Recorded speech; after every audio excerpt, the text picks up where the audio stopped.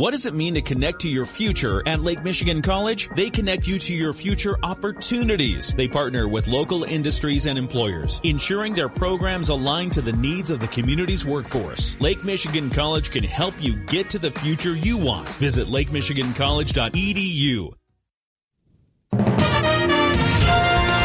WSJM News Now. This is the 5 o'clock news block on News Talk Sports 94.9 WSJM. Brought to you by Special Light Indicator in Benton Harbor. There's a good chance you've walked through a Special Light door when you go to a local restaurant, school, store, or plant. In the newsroom, I'm Andrew Green. There have been 3 more convictions in connection with the plot to kidnap Governor Gretchen Whitmer. Those verdicts came today. Second defendant, Joseph Morrison. Count 1, gang membership felonies. We find the defendant guilty. Count 2, providing material support for an act of terrorism. We find the defendant guilty. Count 3, weapons, felony firearm. We find the defendant guilty. Joe Morrison, Pete Musico, and Paul Beller were convicted on all counts of providing material support, gang membership, and felony firearm in support of a plan to snatch Governor Gretchen Whitmer from her vacation home at the height of the pandemic in 2020. The men were part of a paramilitary group called the Wolverine Watchmen. During the trial, jurors heard conversations secretly recorded about wanting to spark a civil war. The men will be sentenced December 15th. 4 other men have been convicted or have pleaded guilty of federal conspiracy charges. 2 men have been acquitted. The defendants were upset about the governor's COVID policies. In an effort to clear up questions that may still exist about the counting of absentee ballots and the eventual certification of those results, Michigan election officials this week addressed concerns that some county canvassers may opt not to certify results if they face challenges. Tony Daunt is the Republican chair of the State Board of Canvassers, whose job it is to eventually certify Michigan's statewide results. I remain hopeful that the canvassers and all 83 boards or 83 counties will do their duty and do their jobs. I've spoken with members of staff at the Bureau of Elections, and they're prepared. They're taking this potential seriously, but we are prepared to do our duty and to do our job. It's anticipated more than 2 million state residents will vote by absentee ballot. The Michigan Secretary of State's office reported Tuesday, 2 weeks ahead of Election Day, more than 1.8 million absentee ballots were already requested by voters, and nearly 772,000 have been submitted.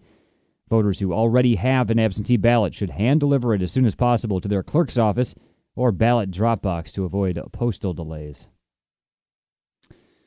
Democratic Governor Gretchen Whitmer and Republican challenger Tudor Dixon have made their final case to voters ahead of the November election. They met for their second and final debate last night. Dixon came out swinging at Whitmer, saying the governor's a radical and a liar who has brought the state down the wrong path. On inflation, Dixon said Whitmer has failed to give Michigan residents a break when she could have. This governor has not done anything to help inflation, but I would put money back in your pockets. I would make sure we have that child tax credit. I would make sure that we reduce the income tax, and I would make sure that our seniors who are on a fixed income are not receiving more taxes than they should, and we can put more money back in their pockets. Whitmer said the inflation is a worldwide problem, not just focused on the United States. Meanwhile, she pointed to things the administration has done to help people cope with child care and education costs.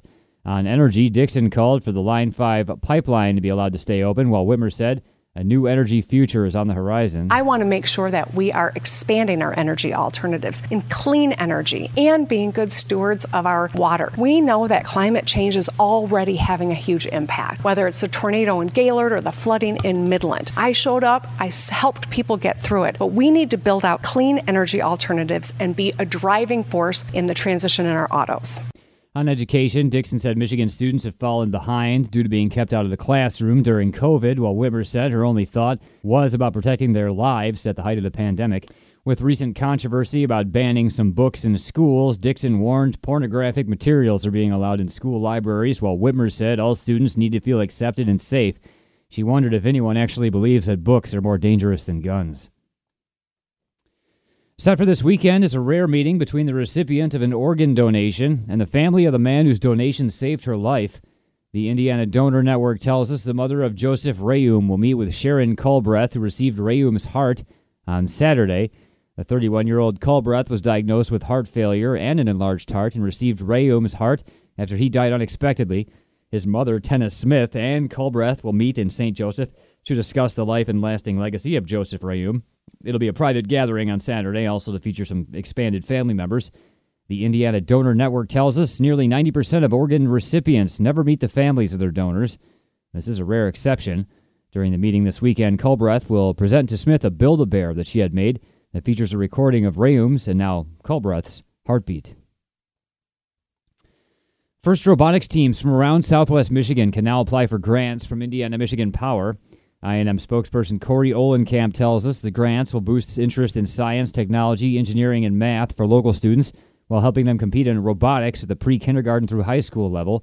There are different grants for different levels of competition. Yearly, we give around $200,000 across 11 different states for any of the programs through First Robotics. There's several that we're sponsoring. It's the First Robotics competition, which was on the high school end. There's the Tech Challenge, which is around that middle school to high school level. The Lego League Challenge, and then the Lego League Explore, which those are more for elementary school and middle school students. Ohlenkamp notes the work done by I&M and parent company American Electric Power can be pretty technical, and the companies want to encourage those students who pursue an education in STEM fields. He says First Robotics is a fun way for them to nurture those interests. The robotics grants range from $250 to $6,000, and to apply, a team should go to aep.com/AEP First Grant. The deadline to apply is January 27th, and the winners will be announced in March. The Berrien County Health Department is reminding everyone about the dangers of prescription drug abuse as a drug take-back day approaches on Saturday. Berrien County Health Department Prevention Supervisor Lisa Peoples-Hurst tells us the most common kind of drug abuse involves substances that were obtained legally. Because prescription drugs are easy to get. There may be several prescriptions in a particular household and therefore accessible, specifically children and teenagers. Peoples-Hurst says that some patients think their medication is safe just because it's legal. A lot of the cases that we see, people were genuinely prescribed a pain-relieving medication for maybe a broken arm or some type of condition. So in some of our cases, it was an honest start with their own prescription drug medication. Drug Take-Back Day on Saturday will be a chance for anyone to get rid of unwanted medications with no questions asked. Drop-off disposal containers will be on the west side of Corwell Health Lakeland Hospital on Napier Avenue in St. Joe from 10 a.m. to 2 p.m. Saturday. Peoples-Hurst says that since take-back events started about 10 years ago, there have been far less abuse of prescriptions among young people. And home sales in Southwest Michigan continue to cool down while prices rise and the inventory slowly recovers. The Southwestern Michigan Association of Realtors says September home sales were down 15% from September of last year, while the yearly overall sales were down 13%. The average price in September was $340,000 compared to $324,000 in September of 2021. The inventory, or homes available for sale, was down 3% from September of the previous year, although for the year overall, the inventory of houses for sale increased to a 4.1-month supply available for buyers. To compare that to another year, there was a 17-month supply of inventory in September of 2010. For September, there was only one bank-owned or foreclosed home sold in the region. That was just 0% of the sales. Nationally, the Freddie Mac mortgage rate in September was 6.70, up from 5.50 in August for a 30-year mortgage. 1 year ago, that rate was 3.01. WSJM News Now continues with your Bloomberg Report.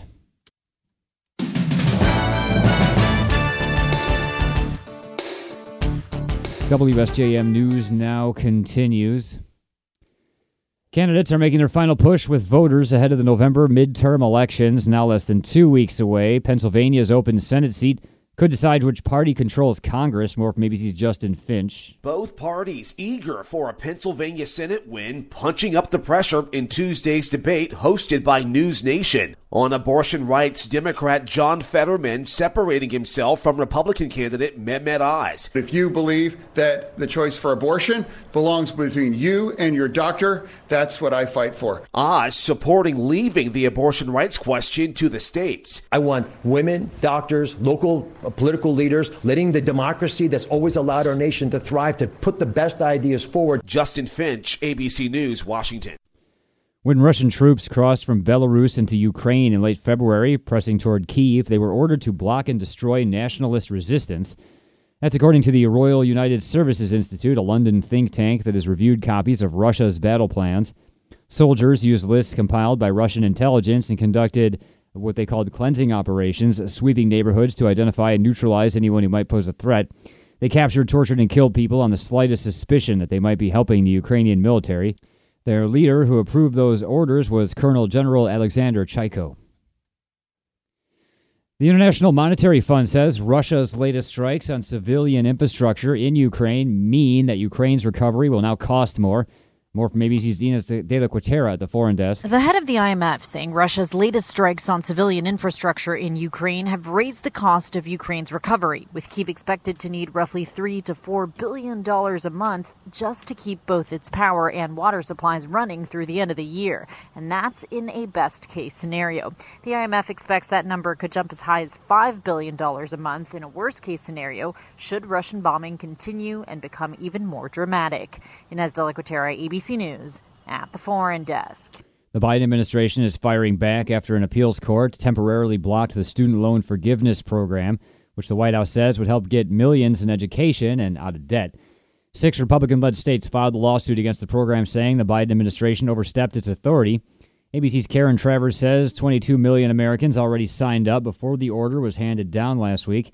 It's not clear when the issue will be resolved, but student loan payments will restart January 1 after being halted due to COVID. They have the authority under what's called the HEROES Act to be able to do this with student debt in an emergency situation. Now, that emergency is COVID, which of course gets a little tricky right now because you had the president saying the pandemic is over and we're coming out of that COVID period. But the White House is saying that they're going to continue fighting this. They have filed that appeal.